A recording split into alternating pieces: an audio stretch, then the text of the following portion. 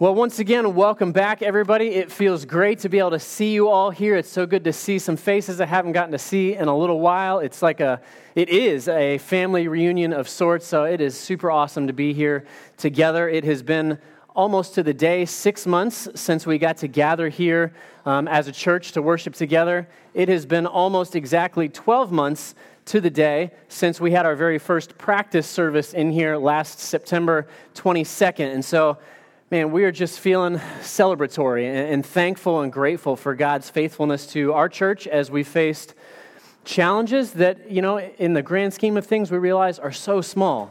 And we realize, man, how good and faithful and how gracious God is to us.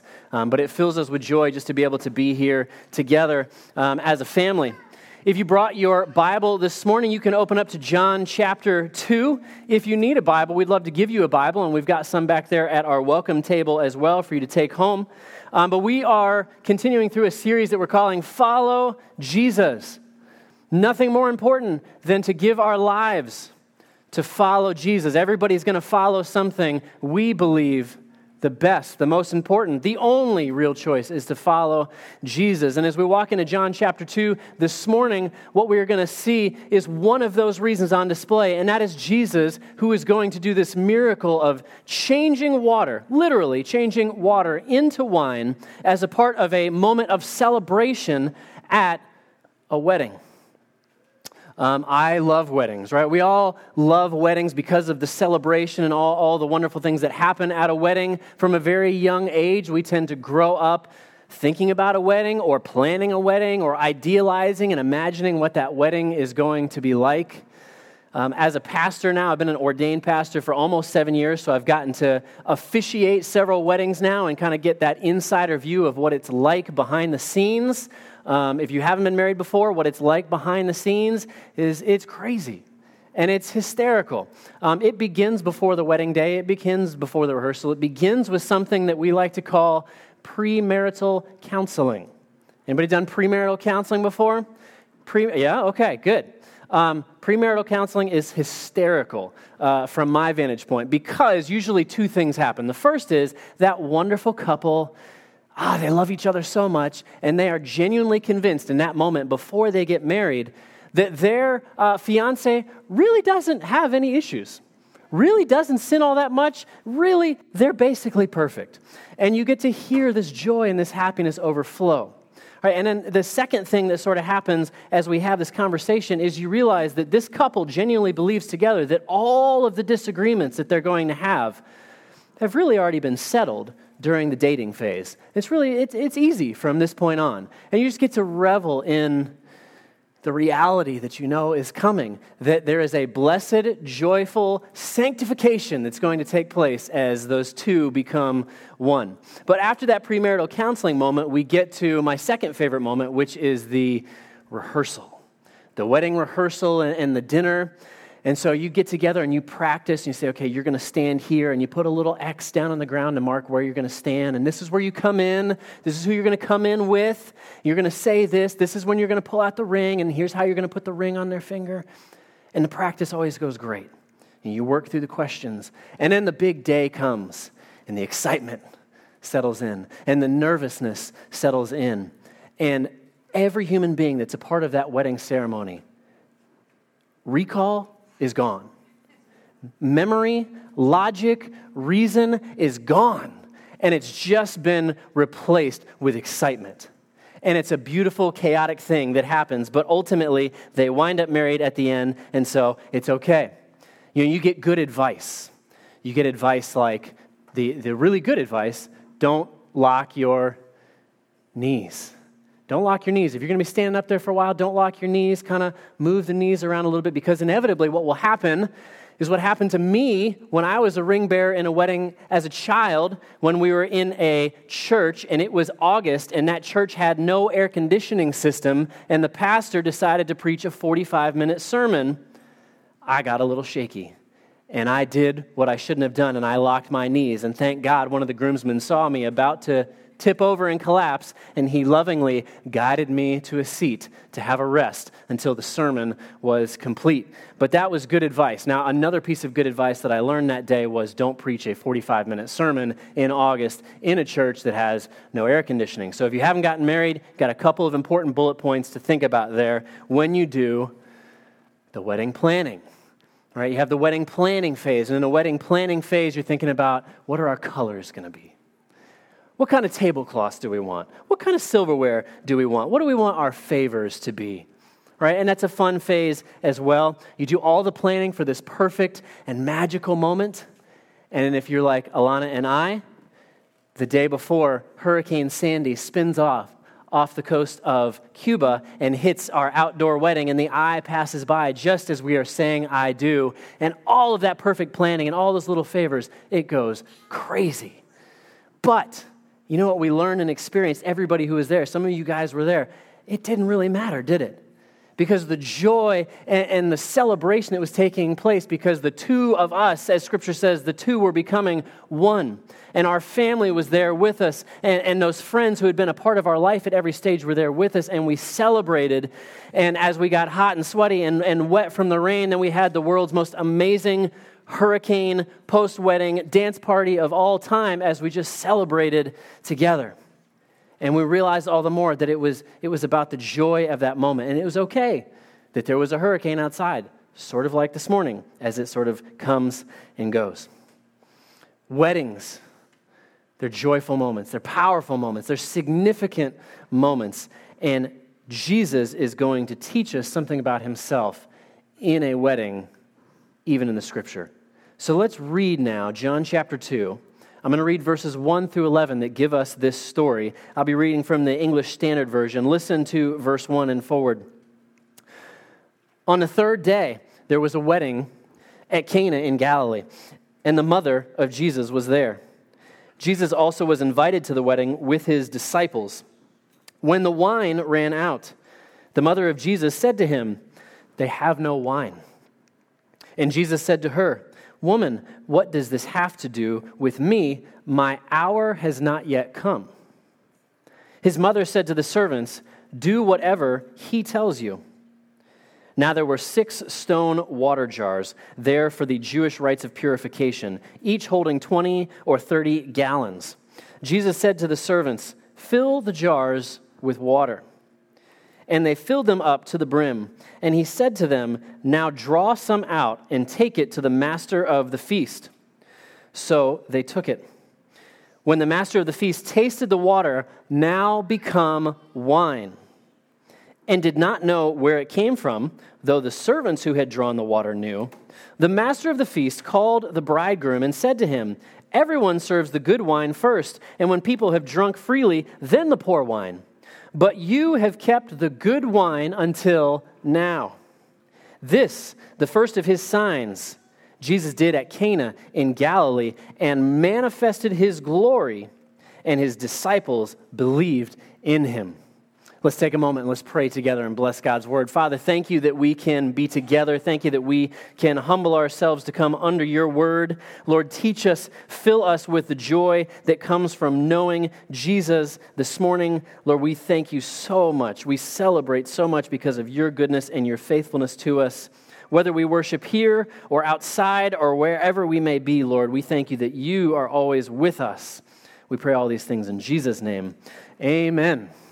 3 applications from God's word this morning from John chapter 2. The first is this: live in the joy of his gift of life.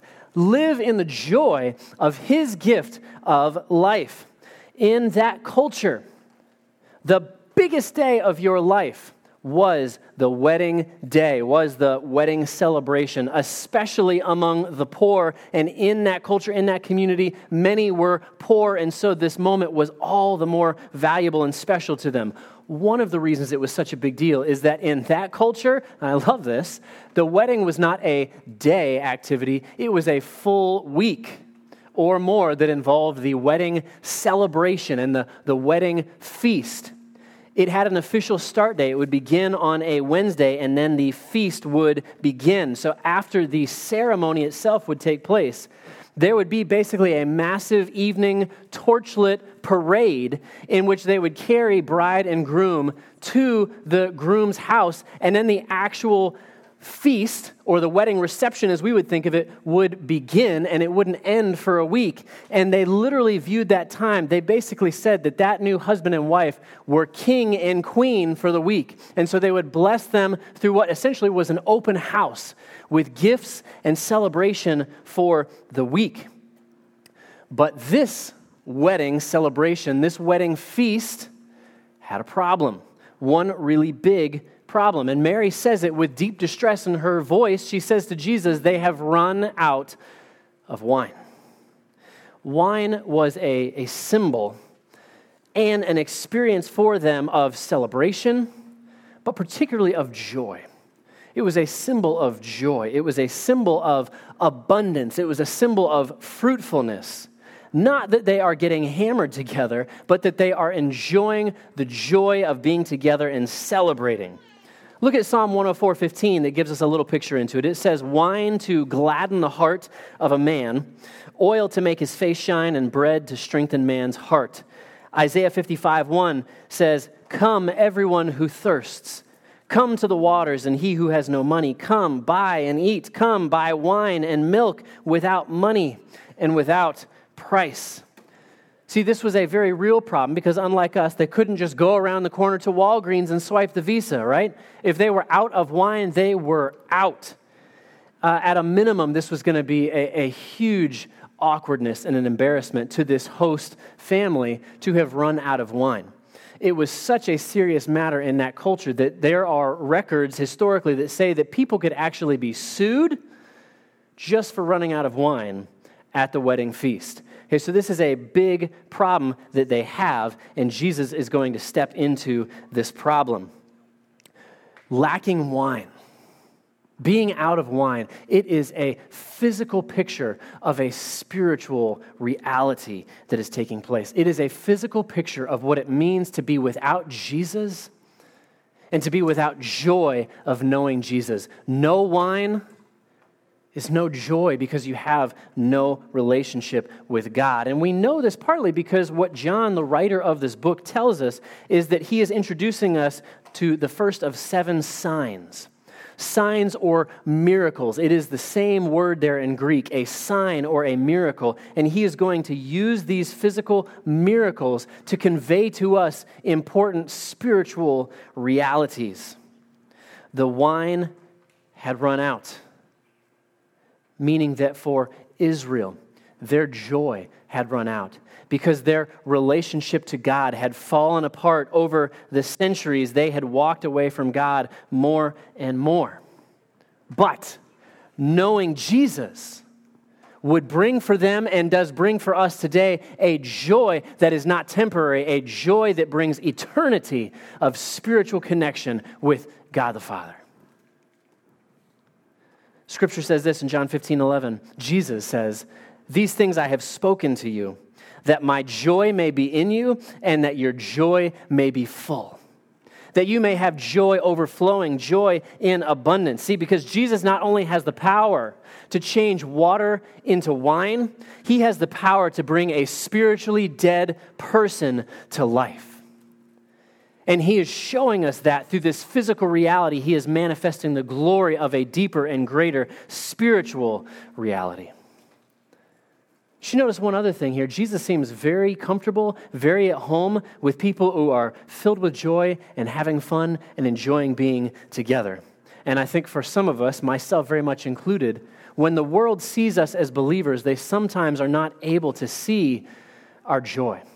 Or if they look at us, sometimes they're not able to make the connection to what joy that we have in Jesus. Brothers and sisters, even when we struggle, even when we go through difficult things, there is a joy that surpasses happiness or sadness that says, I have and I know the Savior of the world. And when someone who has not yet experienced that joy sees us, our prayer and our goal is that they might then be able to ask, that they might notice that something is different, and that there might be that opportunity for us to share our story, to share our testimony, to say, this is what Jesus has done for me. Whether times are good or times are bad, I'm filled with joy. I'm filled with hope because Jesus has brought me to life. He's given me eternal life. Live in the joy of his gift of life. Number two, we get from this story, number two, live in the joy of his transformation of dead religion into grace. Live in the joy of that transformation, which takes place in the middle of this story. Look again at verses 6 through 8. There were 6 stone water jars there for the Jewish rites of purification, each holding 20 or 30 gallons. Jesus said to the servants, fill the jars with water. And they filled them up to the brim. And he said to them, now draw some out and take it to the master of the feast. So they took it. Remember what Jesus first says. He says, my hour, my time has not yet come. And Mary, the mother of Jesus, asked Jesus to do something about the lack of wine. Mary understands to some degree or another at this moment that Jesus has the ability to fix this problem. And Jesus says to her, by the way, Jesus says, woman, what does this have to do with me? In English, that sounds very rough. It almost sounds disrespectful. In Greek, it was a very normal, respectful, even courteous way to address a mother or any woman was to speak to her and say, woman. In fact, he uses that exact same address when Jesus is hanging on the cross and he looks at his mother Mary and he looks at John, who is standing next to her, and says, John, please take care of my mother. He addresses her even in that moment as woman. And so we know here the affection that is being interacted here. So do not let the English there mislead you. And Mary understands it too, because her next thing is to tell those servants to follow whatever Jesus tells them to do. Jesus says it's not yet time for him to openly reveal or demonstrate who he is, that he is the Messiah, that he is the Son of God. But at the same time, he is not willing to ignore their problem. And so he is now announcing that this will become the first day, the first moment of his public ministry. He's now going to begin to move in miraculous ways to show who he truly is. And so this wedding celebration becomes the official launch day for the ministry of Jesus. And John, the writer of the book here, is using this moment to open what is the second major section now of the book of John. And it takes us from chapter 2 all the way to chapter 11. And he's going to give us now 7 different miracles or 7 different signs to show us who Jesus is and to show us why we ought to follow him. He's going to show us healing a royal official's son. He's going to show Jesus healing a paralytic at the pool. He's going to show Jesus feeding 5,000. He's going to show Jesus walking on water. He's going to show Jesus healing a man born blind, and he's going to show Jesus raising Lazarus from the dead. But he begins now by saying, fill the water jars. And those water jars, we're told from Scripture, were there for a specific reason. They were there for ritual purification. If we jump over to the book of Mark, in Mark chapter 7, there's a couple verses that give us a better picture of what those jars were there for. They were there because the Pharisees dominated Jewish culture at the time. And the Pharisees were obsessed with things like washing, things like being ceremonially clean. They were obsessed with adding to the words of the Old Testament additional laws that they thought were important. And at the heart of their issue was this: they did not believe that they could find relationship with God unless they earned it. They did not believe that they could find relationship with God unless they did everything right, and they began to sink deeper and deeper as individuals and lead their culture into a self-justifying mentality where I will be a good enough person for God to desire me. And Jesus is going to turn that water into wine. He's going to flip that completely on its head.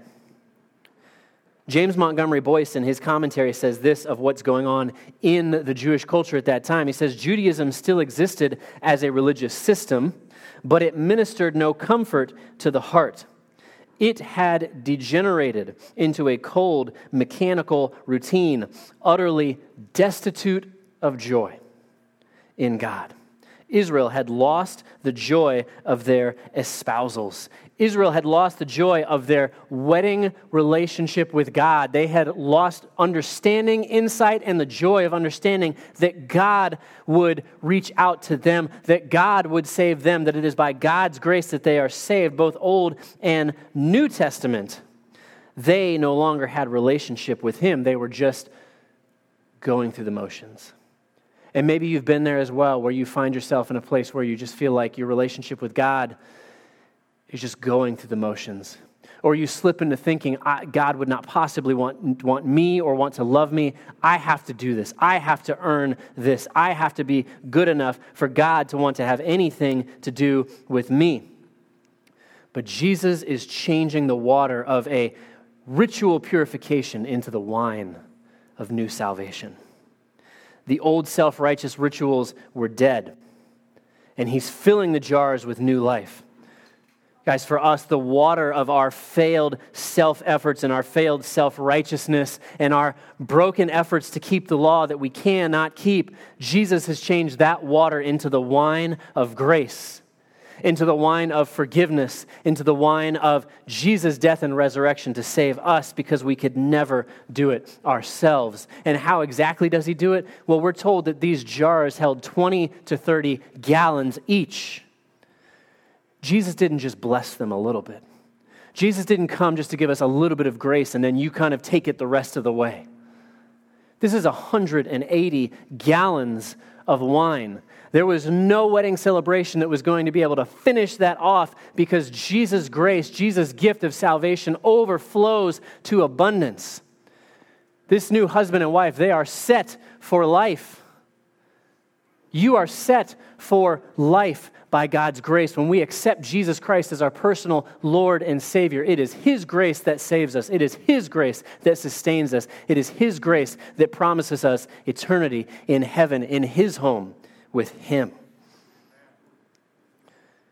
Hebrews 9:12 puts it this way. How did Jesus do this? How did He bring this to fruition?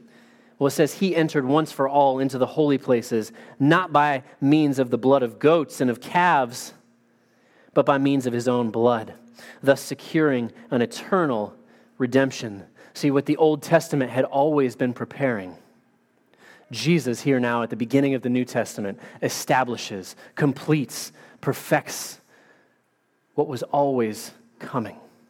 This is not plan B on God's part. This is God's plan A from day one. When Jesus leads the very first Lord's Supper that we'll take in a few minutes, He picked up a cup and He said, "This wine is the new covenant in my blood. By His death on the cross, by His blood, we can be saved by grace. He took the punishment that we deserved to experience. So live in the joy of His transformation of dead religion into grace." Amen. Number 3, and finally, live in the joy of the bridegroom's return. This is a wedding. Look at the very end here, one last time, verses 9 through 11.